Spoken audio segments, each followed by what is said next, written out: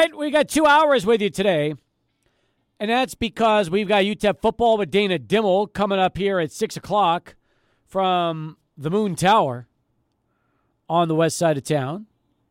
Meanwhile, Yanks and Guardians are doing battle right now. Looking good if you're a Yanks fan. 5-1, they jumped all over Aaron Savale early, or Savali, I think it is. And that included a 3-run shot from Stanton. Meanwhile, top 6, lead runner gets on for the Guardians, so we'll keep an eye on this one. Hey, by the way, baseball. You know, yesterday they could have decided that that rain out even before they let fans in. I mean, they knew it was going to rain since the weekend, but the Yankees seem to have no problem to keep fans and buying food and beer for 3 hours before they finally pulled the plug on it last night and then decided to play today. So, and you know, they could have gone at 11, but instead they went at 1, which is 4 New York, 2. I mean, that's 4 New York time because, you know, this game's already in the 6th inning, and now whoever wins, if it's the Yankees or the Guardians, they got to fly to Houston and get there in time for what is going to be Game 1 tomorrow. And by the way, now runners on first and second, nobody out. So Cleveland's got a little something going here in the 6th. Down 5-1. So we'll keep an eye on that one, let you know what's going on. By the way, listen to this. This is how bad Major League Baseball is, okay? This is how poor they are. Last night, when they announced at 9:36 New York time that the game was going to be delayed or postponed until today, the hotel that the Guardians stayed at didn't have enough rooms for them. So they had to scatter them all over the New York area to find other places for them to stay because the guys that were looking to go back to the hotel could not go back to their hotel. They did not have enough available rooms. How about that one for you, Adrian? Yeah, it's a terrible story. I saw that one pop up today. I can't imagine being the team personnel and trying to scramble to try to find anywhere for them to stay at. Can you imagine? I mean, this was just handled so poorly across the board, and I feel for the fans who had to wait yesterday and who could not make it today because they had work or other obligations. It was a night game for a reason, and instead they had to maybe try to play hooky, try to go at the 4 o'clock start over there Eastern time, or they had to miss today's game altogether. Exactly right. Oh, and by the way, Josh Naylor is now up with runners at second and third and 1 out. And all the Yankee fans are doing the baby cradle to him as he's walking up. Because that was one of the great home run trots that will absolutely make you an enemy of the opposing team. There's no doubt about that. And by the way, he's got to back it up right now. You have 2 runners in scoring position. Oh, and he just laced a shot, but he hit it right at the shortstop who was playing over for the shift. So it looked like it was going to be a base hit up the middle to score a pair of runs, and instead it was grabbed, and you can see the fans are already serenading Naylor on the way back to the dugout. Look at this shot. Right back up the middle, but it happened to go right into the glove of the shortstop who was playing perfectly by second base, and that was Cabrera. Oswaldo Cabrera could not have been placed in a better spot to grab that ball. And by the way, the shift, they're going to ban the shift starting next season, so it will be interesting to see how baseball starts to play a bunch of hitters in situations like that. You know, with Josh Naylor, the former El Paso Chihuahua, hey, you have to be ready for this rabid crowd out there in New York and the Bronx. You have to be ready for the fans to go at you because the second you're talking smack to the Yankees, their fan base is going against you. So right now, Josh Naylor is enemy number 1 when it comes to the Cleveland Guardians. Absolutely. He sure is. And Yankee fans have been booing him since he first started playing today. And that's not a surprise. And he's DHing, by the way. Maybe that was the nicest thing you could do is put him as a DH so he doesn't have to be on the field dealing with Yankee fans throughout the course of the game. All he has to do is deal with it when he goes up to bat, and that's it. Yeah, that's right. And by the way, I love the rock the baby kind of thing. I think the NBA popularized that a couple of years ago, and now we're seeing it trickle into all sports. I love the fact that they're doing that to him. And actually, I liked when Josh Naylor did it. I think what was it to Garrett Cole? I liked when he did that. I thought it was kind of cool. You're lucky he didn't get one in his ear the next time up. Yeah, that's right. And it seems like the teams are going up, or well, at least the Yankees are going up a little tougher when he goes up to bat because of that. Yep, absolutely. So, I mean, right now it looks like Jonathan Loaisiga is going to try to get out of this one with Arias. He's got him down 0-2. So, hey, first and second, nobody out, and the Guardians could be stranding a pair of runners in scoring position. You can't afford to blow opportunities like this too much longer if you're going to have a chance to try to beat the Yankees in the late innings. Yeah, you said it best right there. It's the Yankees. This is the team to beat right here. This is one of the best teams that you're going to find in baseball. So, yeah, you got to capitalize when you can. Already have lines ringing in. 505-6009. That is our telephone number today. 505-6009 gets you right on in and through to the program. And we'd love to hear from you today. In fact, we've got a lot in store. And, again, with all the different topics we've got coming up, there's just a lot to cover, a lot to talk about on the show. In fact, Gator Richard's going to join us to begin things on a Tuesday. Richard, what's going on? Oh, hang on, Rich. Let me actually put the phone up. That would probably help you out there. There we go. What's going on? Go Gators. All right. I know I beat you up on that yesterday, but watch this. I'm listening to the other stations, the enemy, right? The CBS Sports, whatnot. We're no enemies. We don't get paid enough to be enemies. We're all in this together. That's all right. Okay, if you say so, There Steve. we go.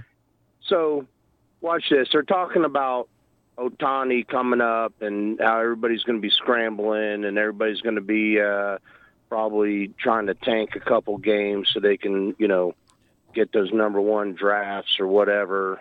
Who knows? For next year, what is Ohtani's contract up? I think he has another 2 to go. I got to double check and see when he's a free agent. So okay, it's at least 1, if not 2. Let me see when he's. Let me find. So here, I'll talk while you look it up. Yeah, I'll right? check that out for you. So watch this. Everybody keeps saying, "Well, the Yankees are gonna, show them the money, and the Yankees always get who they want." Okay, I put this to the test because remember when Ichiro went with the Yankees? Yes. What did they end up doing? They took a 10-time Gold Glove Mama Jamma, right fielder, and what they do? They put him over in left field. They put him wherever. Now, the guy's making a career running to his right to go catch a ball. Now he's going to run to his right and smash into the wall or something weird, force a habit. Not Ichiro, God forbid, right?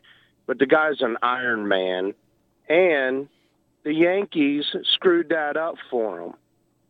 Okay, so you think any future Japanese players, knowing how bad they screwed over Ichiro with his Iron Man run, how old was but how old was Ichiro when he signed with the Yanks? I mean, was he already in his 40s? He was probably in his 60s. Who knows? So he signed with the Yankees 10 years ago. Which is he was 38 at the time. So, okay. And he ended up playing 5 total seasons, 3 with the Yanks and then 2 more or 3 more with the Marlins. But listen, Shohei is in his prime. He's not 38, he's 27. No, but what I'm saying is Ichiro had never missed a game until the Yankees just, arbitrarily leave him off the roster, because they're the Yankees and they do whatever they want.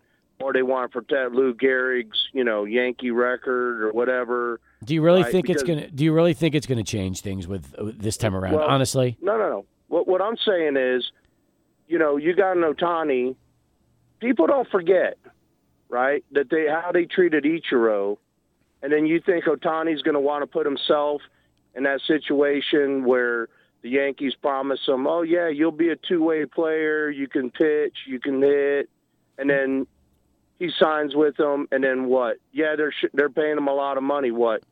So he doesn't get the bat. Yeah, but do you remember when Matsui was playing for the Yankees? They loved him over there, and he did well with the Yanks. So yeah, but all it takes is once. And look what they did to Ichiro. They just arbitrarily left him off the roster. Well, but listen, to screw with this consecutive game thing. So based on your argument, he should sign with the Mariners, right? Because they took great care of Ichiro. So if there's ever a team that should go absolutely. There you go. So that's the answer. All right, he should be a Mariner. We'll see. Maybe you're right. Richard.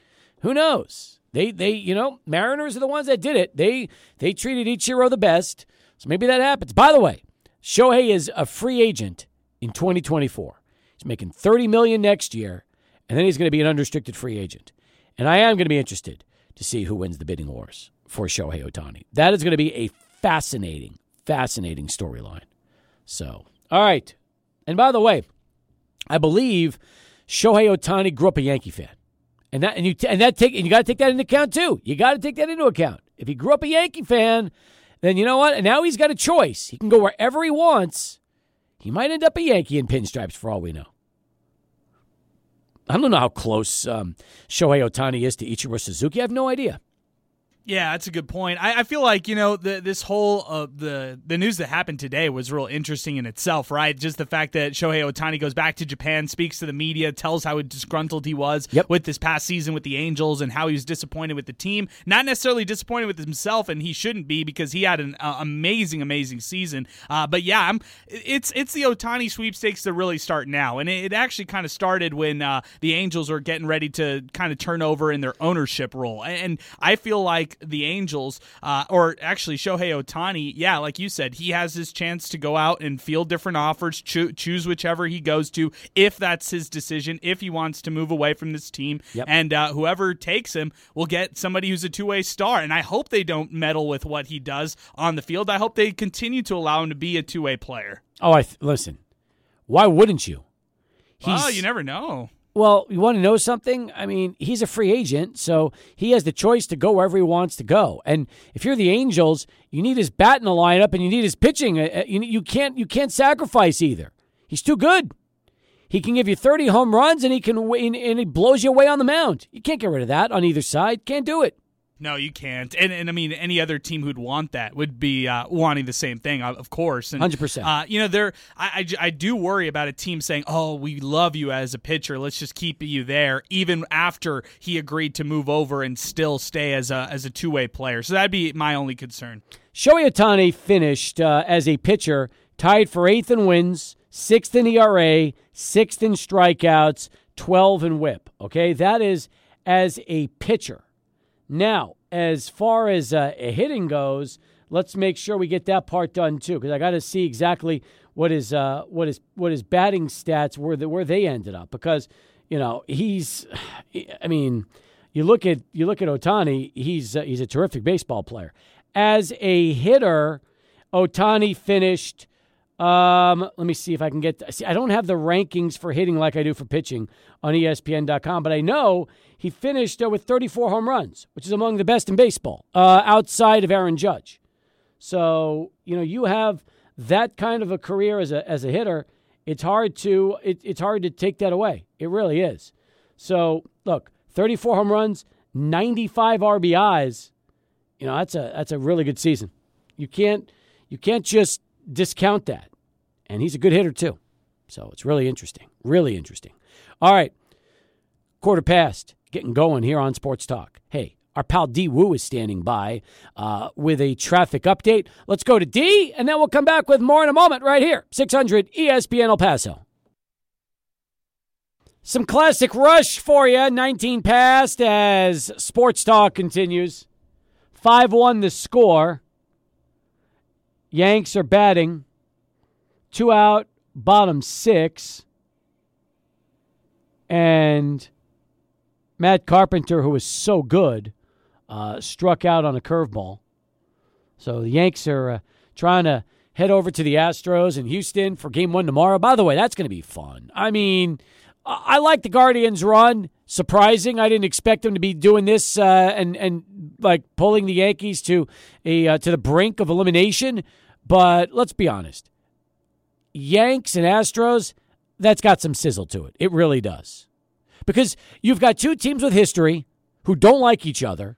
And on the flip side, you got a couple of newcomers that feature superstars. I mean, look, you got Manny Machado and Juan Soto for the Padres, and you've got Bryce Harper for the Phillies. I mean, there's superstars galore on both sides, but you know what? They don't usually get this far. So that's also going to be a lot of fun. I like baseball with these Final Four teams if the Yankees hold on to win. Yeah, you got a lot of star talent across the board, and you got the market, different markets that you haven't had in a while. Like, for example, the Padres. Now, you get the Philly market back, and it's real interesting with the Phillies coming into this one because if you're in Philadelphia right now, you got to be excited because that sports town is probably really pumped that the Eagles are doing as well as they are. The Phillies are in the championship round, and now you've got the 76ers starting up the NBA season, and there's a lot of high expectations with that group, so a lot of positivity over there. And then if it's Yankees-Astros, that's a rivalry. That's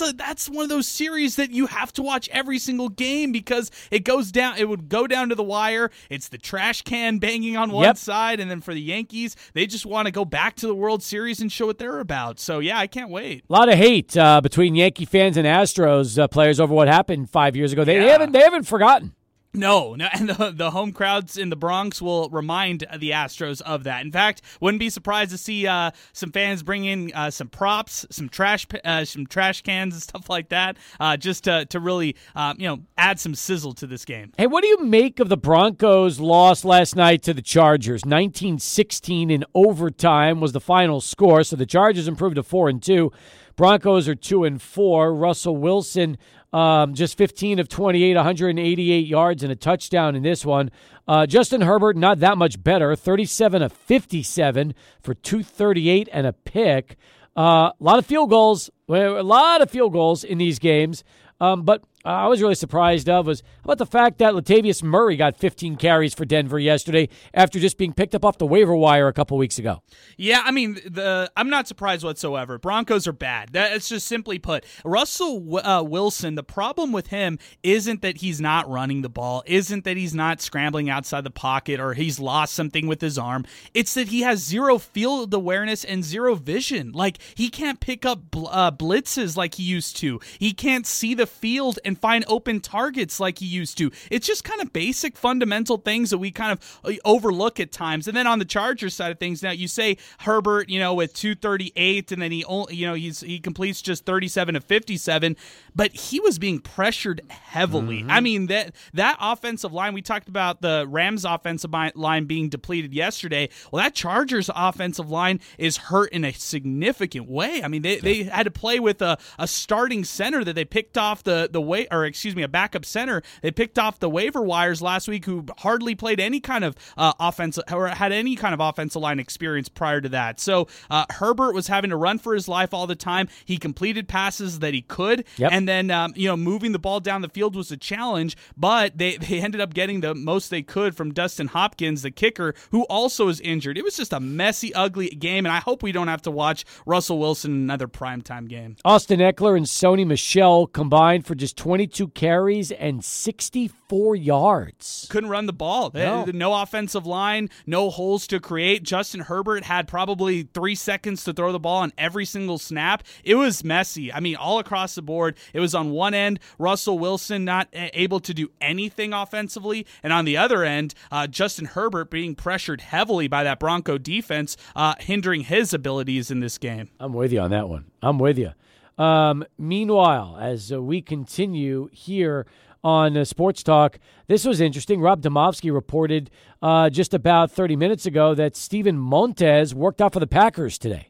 Really cool. I mean, Steven Montez, the Colorado graduate, he spent time here in El Paso, graduated from Del Valle, of course. He, bounced around a couple different practice squads, was elevated to the active roster with the Washington football team back in 2 years ago. Last year, spent some time on the Lions practice squad, and now has the opportunity to work out with the Packers. So I wish him nothing but the best. I hope that he lands a practice squad spot at least. And Steven Montez just trying to bounce around. Be cool to see two El Paso guys in Green Bay, that's for sure. Yeah, that's true. I mean, that would be a lot of fun to think about that. Did Montez play at all in high school when Jones was playing? Yeah. Or so they did overlap by maybe a year or two? Maybe a year. I believe Steven was a sophomore, and I think he was already playing, but he was a sophomore when Aaron was a senior, if I'm not mistaken. Now, if that's not the case, then Steven was probably a freshman when Aaron was a senior.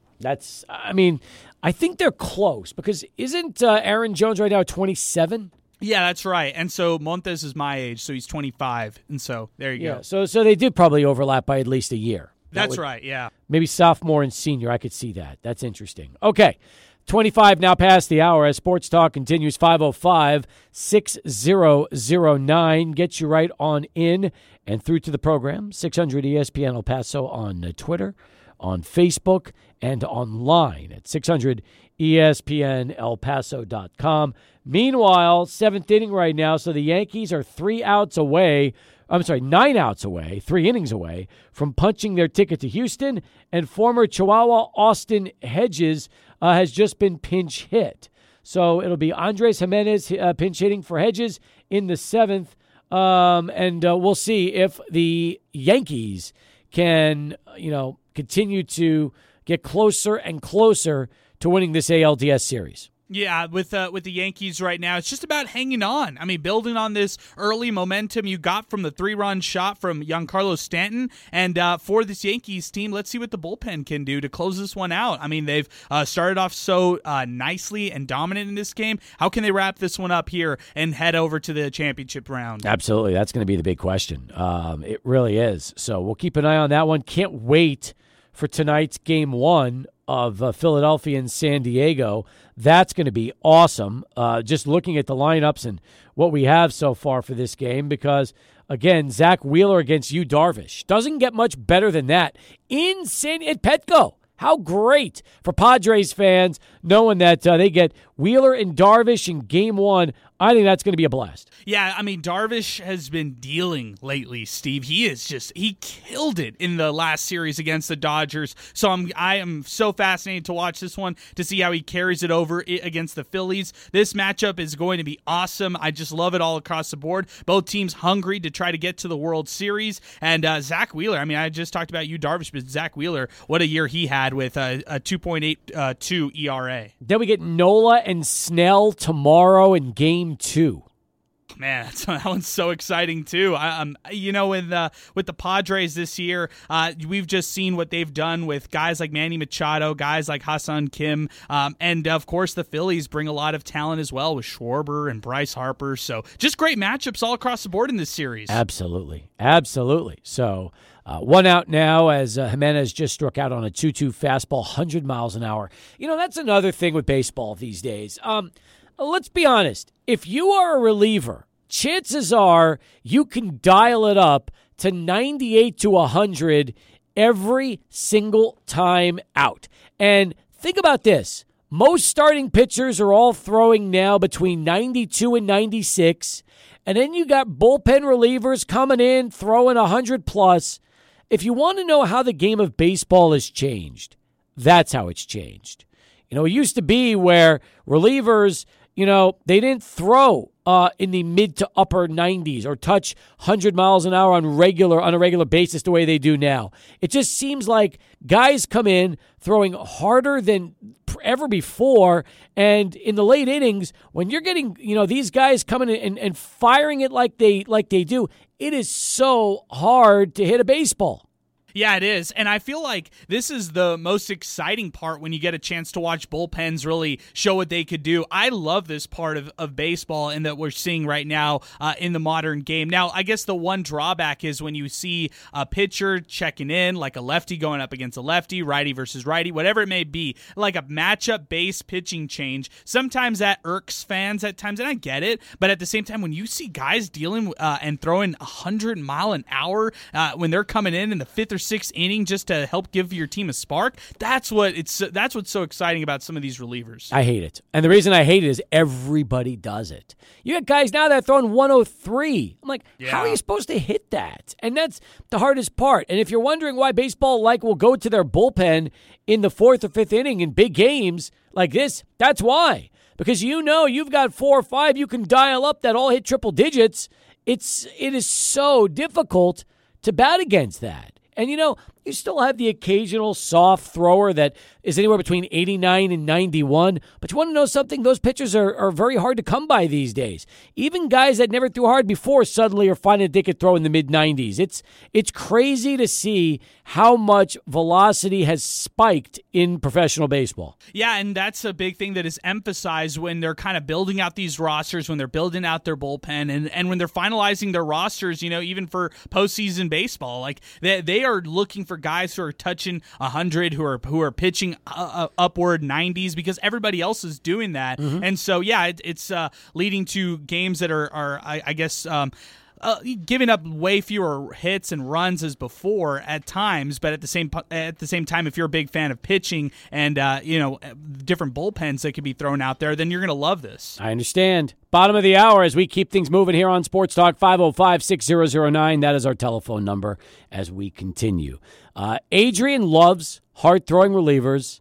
I feel like it's making the game tougher and tougher to hit, which I guess is good if you like low-scoring games, but I mean, it's just so hard to hit guys that throw so hard. You tell me, are you like Adrian? Do you like it seeing relievers coming in that can easily throw 98 to 100 with regularity? Or is that why we have so many strikeouts these days in baseball? Because guys throw so hard compared to the way it used to be.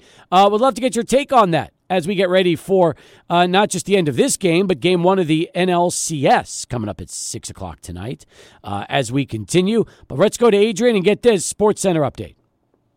And 600 ESPN El Paso on Twitter as we continue with more of the show. And right now, Stephen Kwan has an opportunity, runner on second, 2 outs, 1-1 count, trying to at least make things interesting. And Kwan grounds it right to Rizzo, who tosses it to Loisiga, and that's it. Just like that. Done.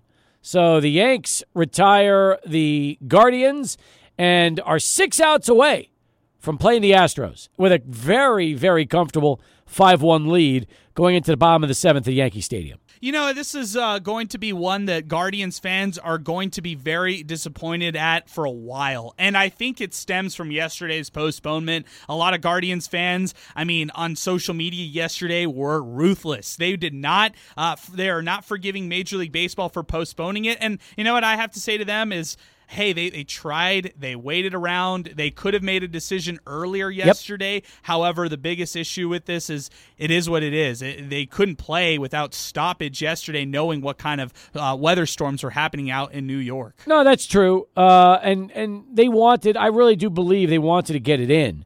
But there should have come a time when they realized there was no chance. You can't start a baseball game near 10 o'clock local time and expect guys to be able to play until 1 in the morning. And then by the time they shower and change, and then you'd have to possibly go on a flight to Houston. That is a very, very difficult situation. So they should have had some foresight to have come up with a better plan than just waiting 4 hours before they decided to pull the plug on a game. Yeah, and another thing is with all this, either of these teams who are going to win, Yankees it's looking like, but they're going to have to try and ride around tomorrow and face the Astros on a quick, no rest. They're just going to have to get this game in tomorrow. Listen, this was John Sterling calling the Giancarlo Stanton home run earlier in the game. And the 2-0. Swung on and hit in the air to right center and deep. That ball is gone! Oh, my. It is a Stantonian home run. A 3-run blast into the right center field seats. Giancarlo non si può scopare. Now the Yankees, in this ultimate game, take a very quick 3-0 lead. There you go. That's the way John Sterling called it. And by the way, uses, how about this? A stick mic with earbuds at the game. That is his way of calling it. Some people use the Sportscaster headsets, not John Sterling. A stick mic and earbuds. That's so cool. I love that. We need more of stick mics and earbuds out there. Very simplistic approach to the broadcast. Yep, and it works. Worked for him, that's for sure. So, again, 5-1 Yanks. Coming up a little bit later, we'll have Game 1 of the NLCS. We will not be airing the NLCS. We will instead have UTEP football with Dana Dimmel coming up at 6 with John Teicher from Moon Tower, which will be the home today as the Miners get ready for their 2 o'clock Saturday afternoon kickoff against Florida Atlantic. Day games in October, you don't see those very often. Usually it's November day games, but Adrian, the Miners is going to get an opportunity to play Saturday afternoon at the Sun Bowl, and right now, looking like we are talking about 79 degrees and sunny for the game coming up on Saturday. Oh, that is absolutely perfect right there. That's great football weather. It's I hope that we will see a good crowd out there, but I don't know what kind of crowd we're going to see, Steve. It's tough for people who work on Saturdays, who work during the day, and maybe they can get the evenings off, but afternoon football games, it's just tough. I get it. I understand. I do too. I'm just hoping we have a decent crowd because the Miners are going to need this one. This is a big one for them. They can get back to 500 at 4-4 with 4 to play. So, at this point, every game is important for UTEP. Yeah, and I feel like, Dana Dimmel talked about this yesterday in the press conference, but he was laying out the rest of the schedule on for the Miners. It's a road game against Rice. It's a home game against FIU, which is Florida International in November, and then the final game closing it out against UTSA. That makes this one so important for them. They have Middle Tennessee next week for homecoming, but they don't want to make it to where they have to win 3 of their last 4 games to try to get bowl eligibility. They need to get as many wins as they can now to try to get there. 100% right. 100% right. Aaron Judge just singled to center to start off the 7th, so the Yankees get their lead base runner on, down up 5-1 over the Guardians, trying to close out Cleveland here this afternoon. We will keep you updated on that. We'll visit with John Teicher about an hour from now during our final countdown. If you want to weigh in, though, with everything going on sports-wise, we'd love to hear from you. Today would be the day, folks. 505-6009. We are very limited over the rest of this week because we will be scheduling and programming this radio station around the ALCS and the NLCS, not to mention Football Friday night. So because of baseball, there will not be nearly as much sports talk this week like you're used to. So if you've been waiting to get in either yesterday or today and would like to do so, hey, we've got lines available. Would love to hear from you. Twitter, wide open. Would love to get your tweets coming in. 600 ESPN El Paso as Sports Talk continues. Oh, some Queen. Atta baby. Playing some tunes today. As we continue here on Sports Talk, is Jason Craig still in the studio? You know what? He just hopped out to our sister station, 93.1. Nice. He's working over there right now. UTEP Zay's in the house. What's up, Zay? Hey, Zay, you got a good article, by the way. I like this. You put it up on the website at 600ESPNElPaso.com. Your 5 takeaways following UTEP's open practice at Eastwood. Love that picture of you, by the way. That's phenomenal. Give me your number 1 takeaway, Zay. What would you say it is? This team it has that street fight mentality. It fits that Joe Golding is always talking about, that they want to make it a street fight, this and that. This team fits it perfectly to the key. Street fight. That's what so you're saying it is, I don't want to say it's a workmanlike team, but in a sense, it kind of feels that way, doesn't it? Yeah, it's like they're a gritty team. They're going to do anything they need to win. They're going to leave it all out on the floor. I understand, and I'm with you on that one. I feel like that's the case, too. I really do. By the way, as far as grittiness, hardworking, work, do some of the guys really shine through in that workout, and you came away pretty impressed? Yes, a little bit more on like Otis Frazier, guys that, maybe they're D1 transfers, but you didn't see a lot of them at their last school. He's one of them that's like, maybe he was misused at George Mason. Maybe UTEP has a different role for him where he could really shine. Interesting. I like that. I wonder if that's going to be the case with a lot of these guys that Joe Golding brings in, Adrian, and he'll just get more out of them than maybe the previous team did. You know what? I hope that with just 3 returning guys, and those guys, it's Kevin Kalu, it's Zarek Onyema, and of course it's Jamari Sibley. I hope it's just a clean slate starting up into the season. It's like, forget what's happened in the past. It's whether you're Shamar Givens, who's played 4 years at one college, or if you're somebody like Jamal Sumlin, who's playing at your first ever college and going to college for your first time ever. I just hope that the playing field is kind of leveled and everybody can kind of compete for that spot, because you're right, like what you brought up right there.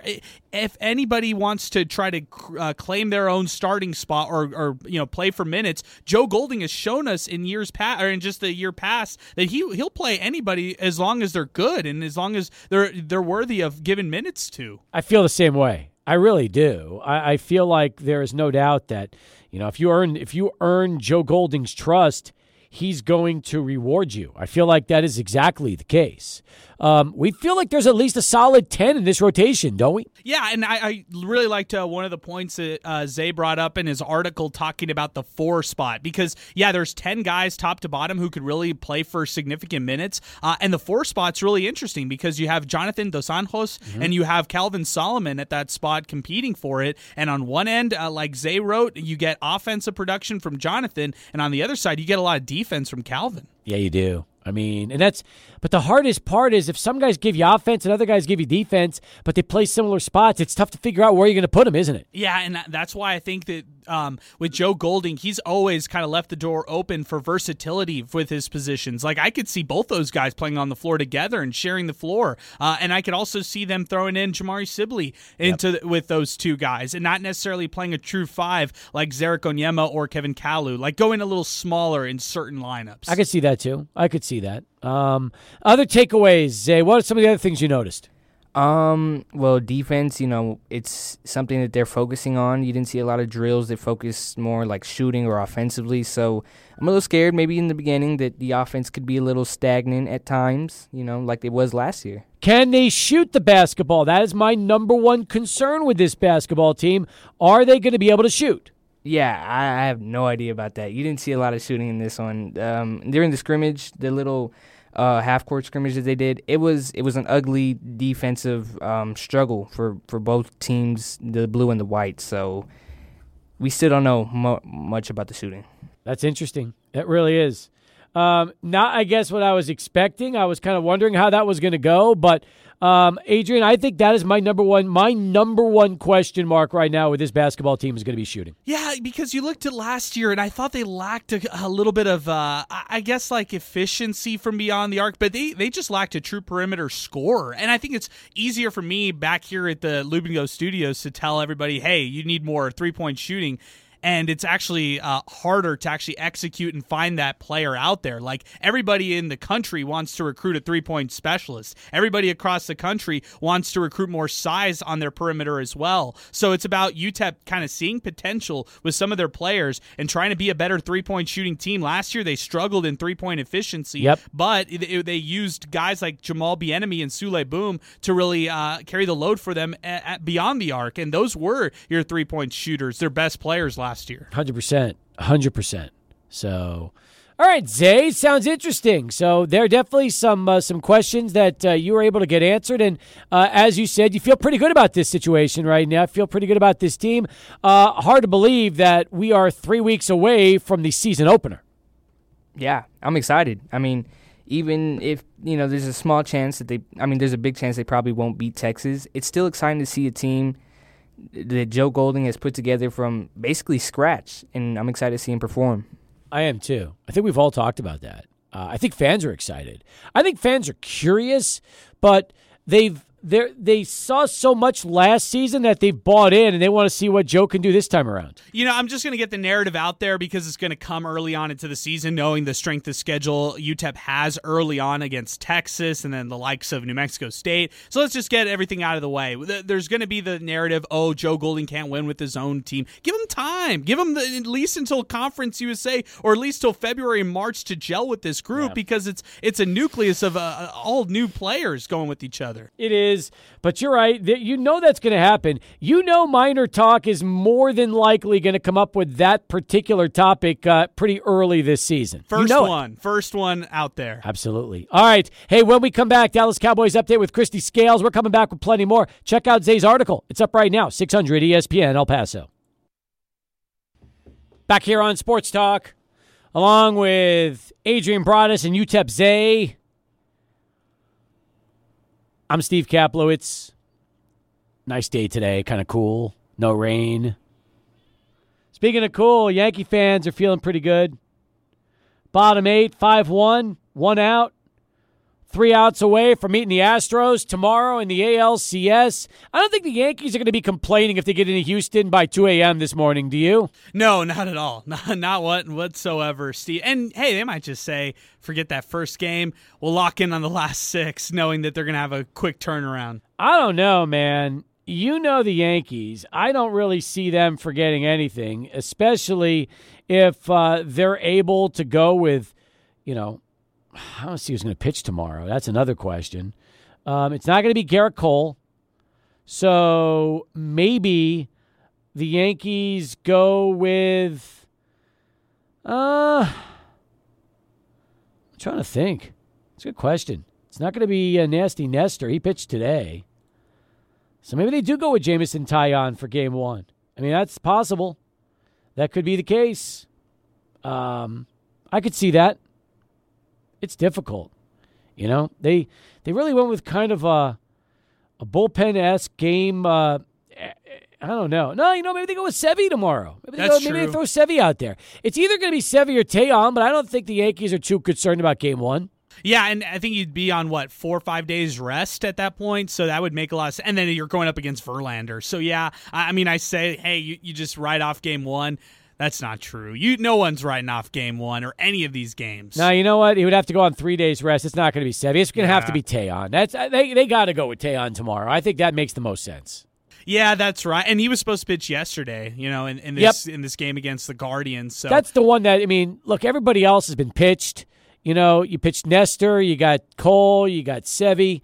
They've got to throw a different arm out there. So I could see that being the case for tomorrow. Yeah, me too. And also with that, you do take. It's not necessarily like a caliber that's going to match Verlander, but who's on your rotation that's going to match that kind of caliber. No, and like you said, if the Yankees have to just eat one game just to get themselves settled, I think that'll be the case.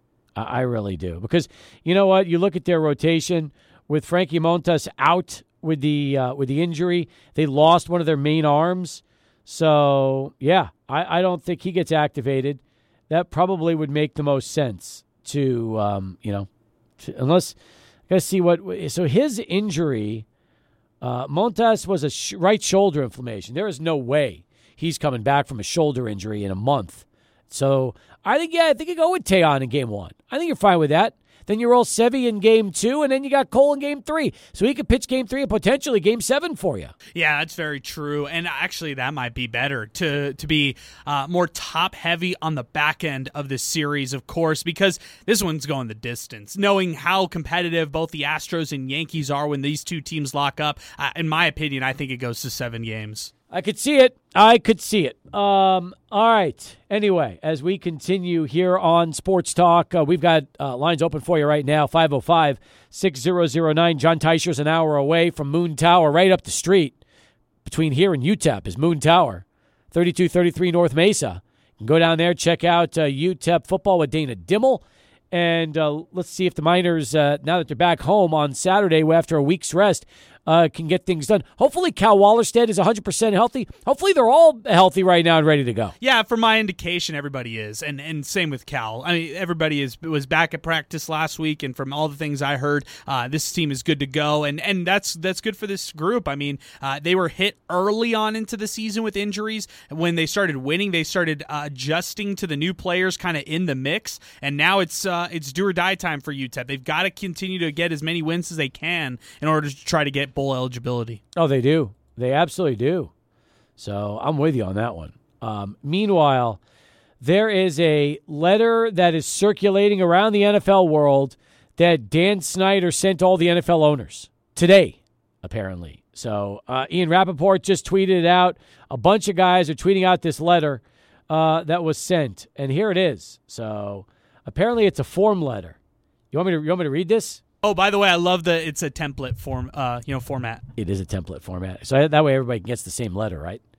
I would like to address a recent ESPN article that contains false and malicious statements about the Washington Commanders, our management team, and me and my family. It is particularly shameful for ESPN to diminish the very real accomplishments of our president, Jason Wright, who ESPN alleges was placed at the Commanders by the league and has no power to make real change. I know you know this to be false. Unfortunately, ESPN ignored our efforts to correct the many falsehoods in their article before its publication. There is one allegation in the ESPN article that I feel it's important to address immediately.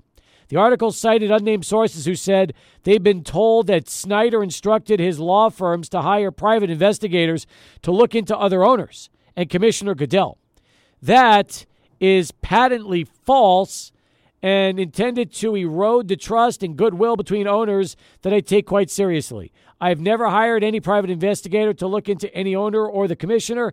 I've never instructed or authorized my lawyers to hire any private investigator on my behalf for any such purpose, and I never would. While we are fierce competitors on the field, we are a part of this organization because we love football, our teams, and our fans. Having the privilege to own a franchise in America's sport is something I know none of us take for granted. Falsehoods and lies being spread about any of our organizations hurts our league, our players, and our fans, and we simply cannot let them go unchallenged. Thank you for taking the time to read this. If you have any questions, Tanya and I are always available to answer them, and we look forward to discussing these issues with you at the appropriate time. Sincerely, Dan Snyder. There's the letter.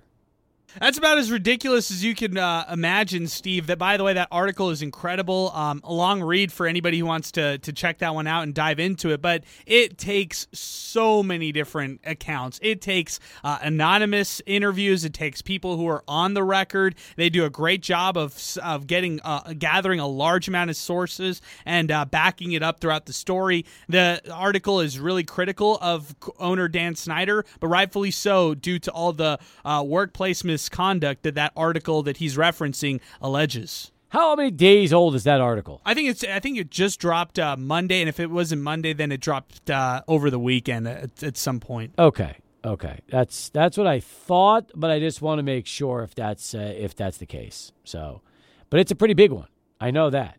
And by the way, Jim Irsay was quoted of saying that he wants Snyder removed as owner. Said there's merit to removing Snyder as owner.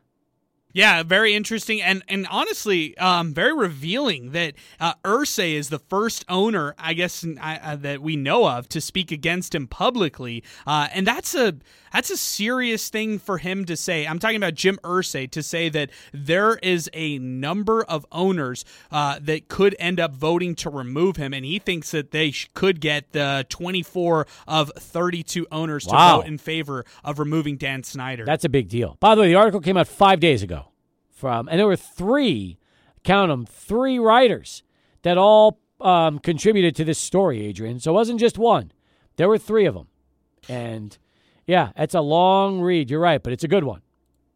Yeah, fantastic. I mean, Seth Wickersham is somebody who he's diving into all these kinds of things. I felt like it was just a couple days ago, just how this is still, how we're seeing news from this still spill out from it. I mean, now you're hearing Dan Snyder with a letter now 5 days after this has been posted. So You're getting the trickle effects from this. And it's also from the fall meetings between all the owners and Commissioner Roger Goodell. You know that they've been working on this for a while, and if they approached him about this and he said no to cooperating, I mean, chances are they decided to just go with it. Run.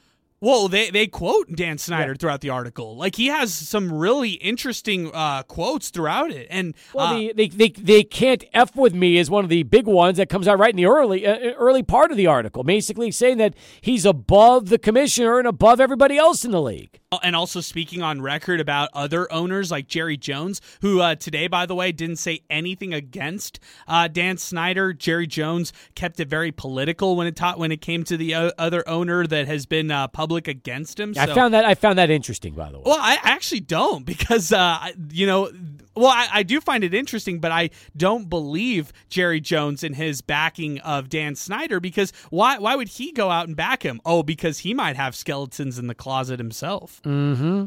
That makes sense. That makes a lot of sense. I could see that. I could definitely see that. So, well, we've seen enough things over the years to kind of get an idea of what Jerry could be. All those guys. I mean, there is nobody that is in a spot where you could say that they're. I mean, we're talking about billionaires. You know how hard it is to. You can't even fathom what it's like to be. In that state where you have more money than you know what to do with. You own a professional sports team.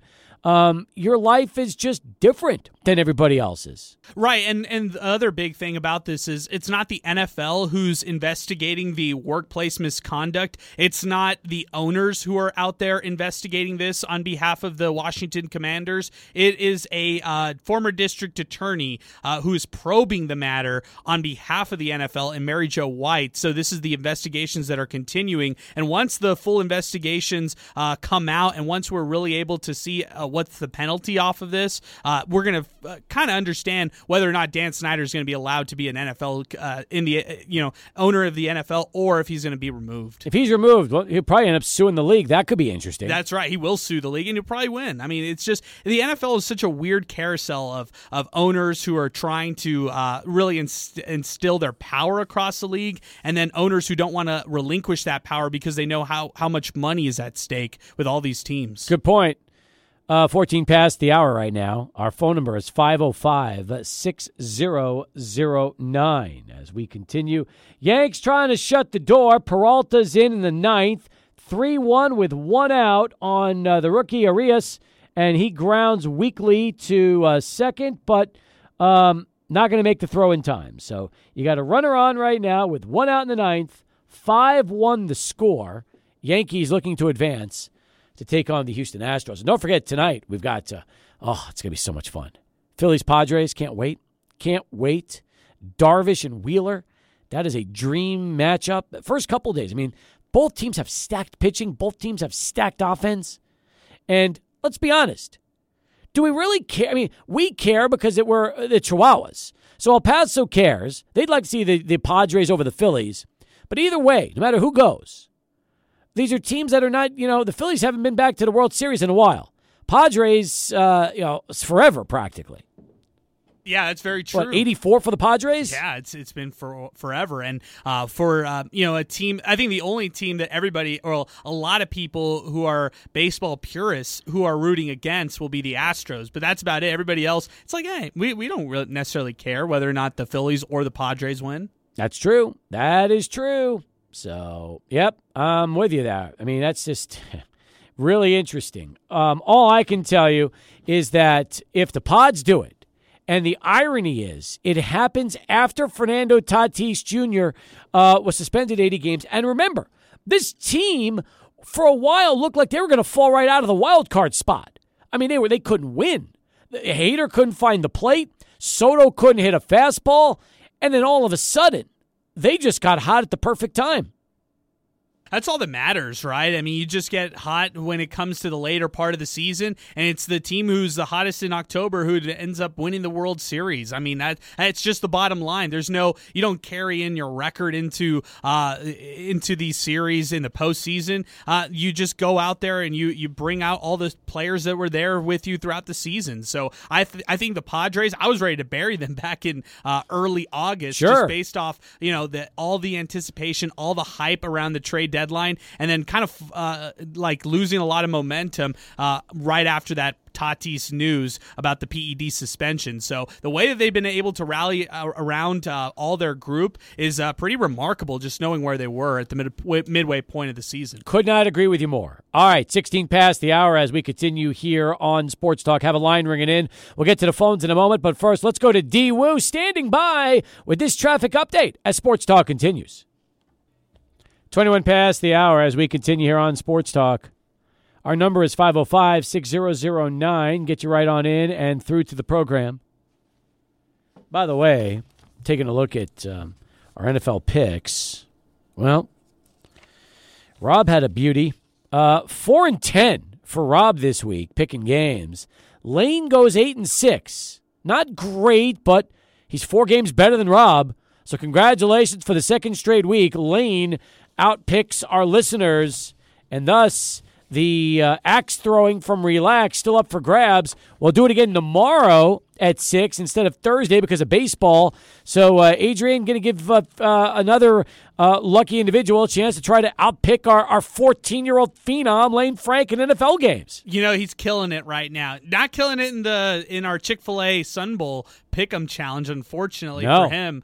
He killed it a couple weeks ago where I think he was like tied for first, but this week he struggled. But hey, it's all about the NFL picks on this show. That's the only thing we ask from Lane Frank, Schoolyard Sports. And hey, he called his shot that he was going to win. Let's see if he can win another one this week. The celebrity guest picker or whoever ends up picking him among our callers and listeners, they're going to have a tough one this week. By the way, the celebrity challenger is already confirmed his appearance tomorrow on the show. Sweet. Oh, that's right. We're moving it. We're moving it to Wednesday now because we got a little schedule change. That's right. That is right.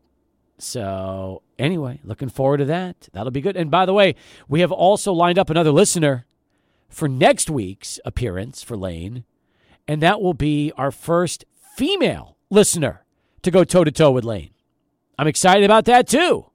Hey, it's you know what? Anybody could go up against Lane and pick against games. So I encourage anybody when we have these listener contests and stuff like that to go up against him. And it's official. The Yankees have polished off the Guardians 5-1. They now advance to the ALCS against the Houston Astros. So for Terry Francona and company, their season comes to an end at Yankee Stadium late this afternoon. That's right, and for the Guardians fans, you know, they're going to be complaining. They're going to be upset that the game wasn't played yesterday. They're going to have to go throughout this offseason to try to regroup and bounce back. But for the Yankees, they advance. It's now Yankees-Astros, which is what a lot of people wanted. Absolutely. Let's go back to the phones right now and say hello to Adrian joining us from Central, 24 past the hour as Sports Talk continues. Adrian, what's going on? How are you? I'm not doing too hot, Steve. What can I say, man? Shoot, I mean, you know me. I bleed Dodger blue. You so do. This is like worst case scenario ever that you could imagine for a Dodger fan, man. I mean, who the heck is left to root for? I don't have a team. Well, and the question's going to be: do you root for the Phils? Do you root for the Pods? Do you root for the Yanks? Do you root for the Astros? I mean, these are your 4 teams that are left. So, as a Dodger fan, do you root for the team that just knocked you out of the playoffs? Well, no, especially not as a division rival. The only connection I would possibly have is the fact that, you know, we got their AAA team here, and that's about the only thing I can think of. Astros, no Dodger fan in their right mind would ever root for them.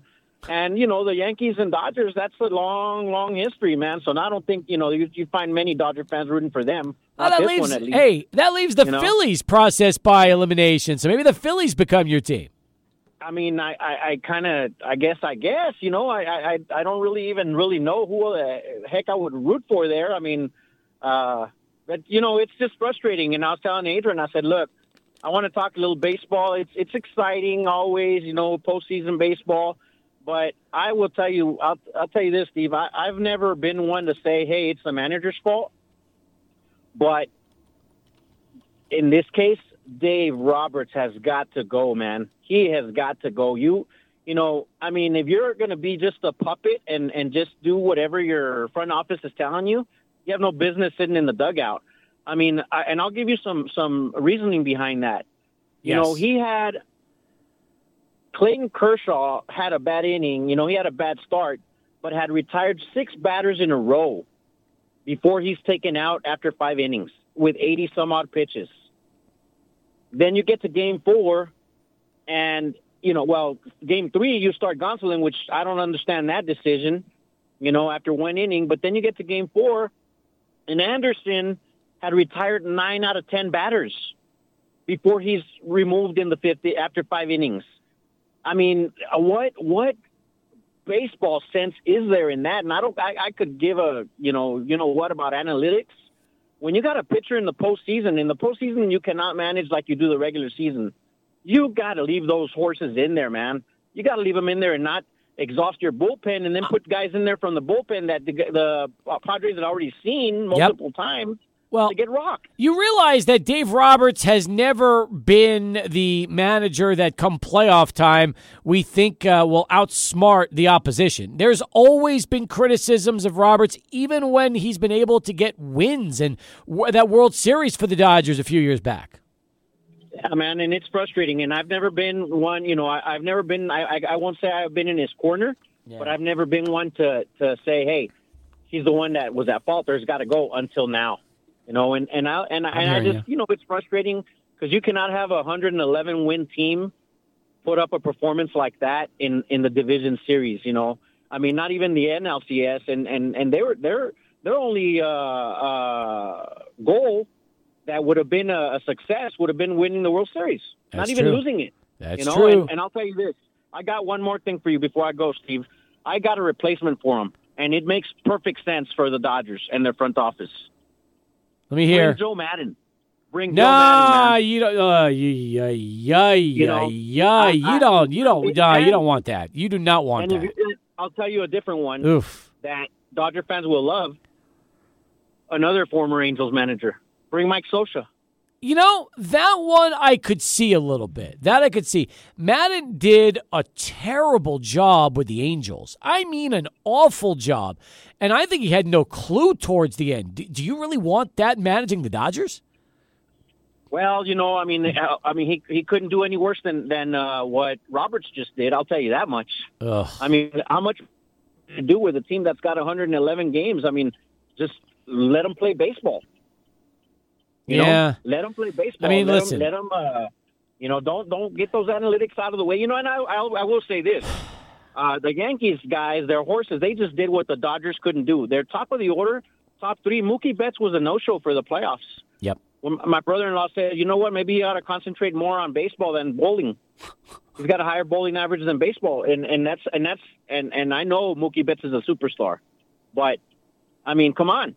You got to show up. You got to do something in the postseason. If you're Turner and Freeman did hit a couple jacks, but when it came down to it, and it's the end of the last inning, they went down swinging, all three of them. Listen, well, say this about Dave Roberts, okay?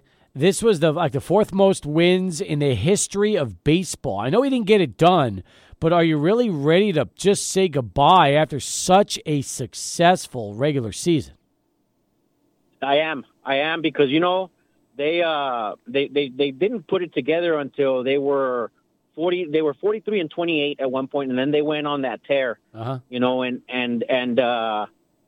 just can't have that, man. That was a World Series, a team that should have been.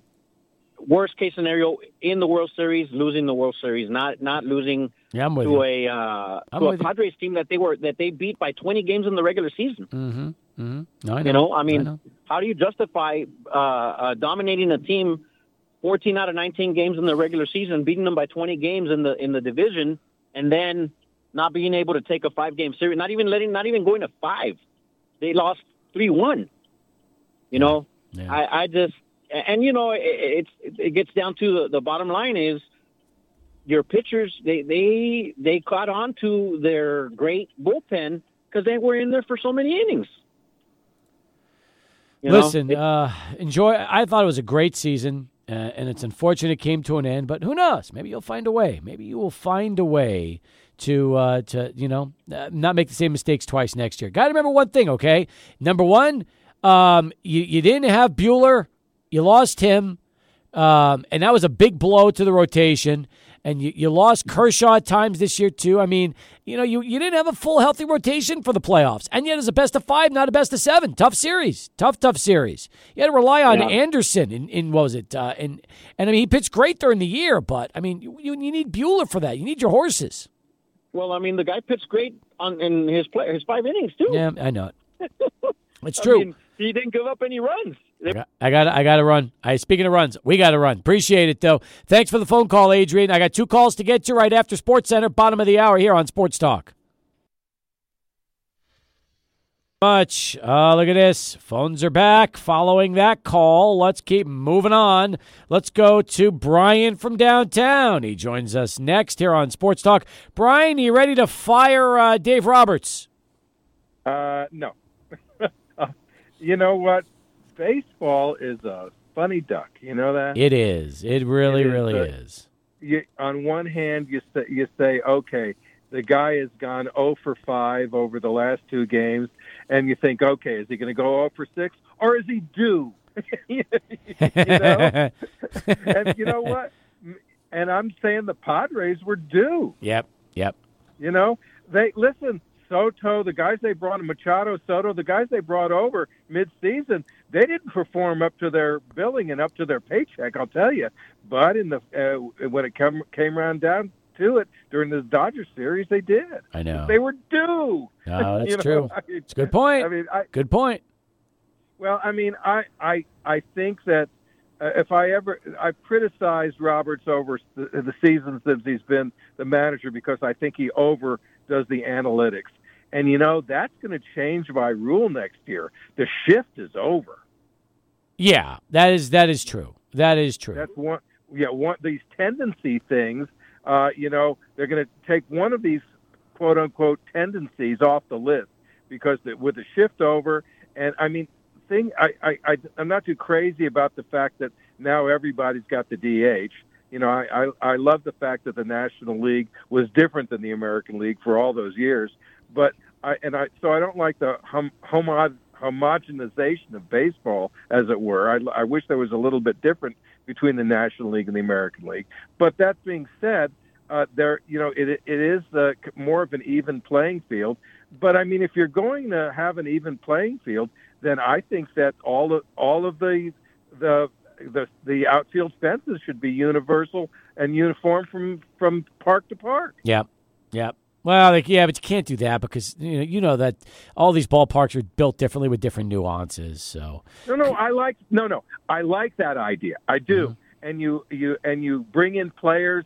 In the Yankees, they'll bring in the left-handed hitters so they can go over that short park. The short right field fence. I get that, and I think that's great for baseball. I like the fact that there are differences, but but the analytics and that bases on ball. You get the guy at first base just like a single. I get that, but look what's happening.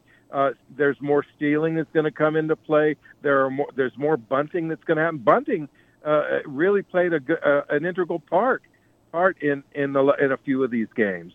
You know, and the Dodgers don't bunt hardly at all. That's true. So I'm just saying, that is true. You know, I'm saying that if you're going to go with analytics, go with analytics. But I mean, if you're just going to pick and choose what analytics you're going to play with, I think you're going to lose in the playoffs. Guess what? They lost in the playoffs. Yeah, they did. They sure did. But I mean, I'm just telling you. I know Adrian thinks Joe Madden's the answer, and I'm thinking, no. You don't need to do that. That's jumping the gun. No. The answer, if there's going to ever be a change, the answer was the old Dodger, Dusty Baker. He made the difference. Yeah, and look what happened to Dusty. Dusty's right now enjoying himself in Houston the last 3 seasons. I know, but that's the thing is they come and they go. You know, Dusty Baker. How many teams has Dusty Baker been with? Mm-hmm. That's true. That is true. I mean, your luck runs out, your string runs out, your players don't respond. The bench, over, and then they throw a manager out on his ear, and then he becomes the number one super successful guy in another ballpark with another team. That's a good point. That's what's so great about baseball. You just never. Every single pitch is different. Every single play is different. Every ball that's thrown can make a difference in a game, and it's 3-dimensional chess. That's why I love it so much. Man, good stuff. Very nicely done, Brian. Appreciate the phone call. Thanks for getting in. 38 past the hour as Sports Talk continues. Checking the app right now at 600 ESPN El Paso. It's our free mobile app powered by First American Bank. Let's take a look and see what we've got right here. First off, this is from Pinky. Final out, some Yankees rocking the baby. There you go. Pinky was watching the game and, enjoying the comments. In fact, he even said the same thing about UTEP Zay. UTEP Zay said the same things us fans at Eastwood High School said. Who is going to be the go-to player for UTEP? That's a good question from Pinky. Zay, who will be the go-to for UTEP? Shamar Givens. I don't think there's no doubt about that. At least from what we've seen so far, he's going to be the leader. He's going to be the go-to scorer, and he's going to play a huge role for this team. Adrian, he was so confident when he said Shamar Givens. That is so interesting to me, don't you think? He's impressive when you watch this team practice. I think he's kind of that floor general. If you're looking at the leader, it's Shamar Givens. All right, so Givens will be the answer to Pinky's question. Who is the go-to guy? The answer is Shamar Givens. So says UTEP Zay. And as we all know, the one thing I love about Zay is when Zay speaks, people listen. There you go. Simple as that. Nicely done, Zay. Awesome. Hey, before we go to break and come back with Taish in our final countdown,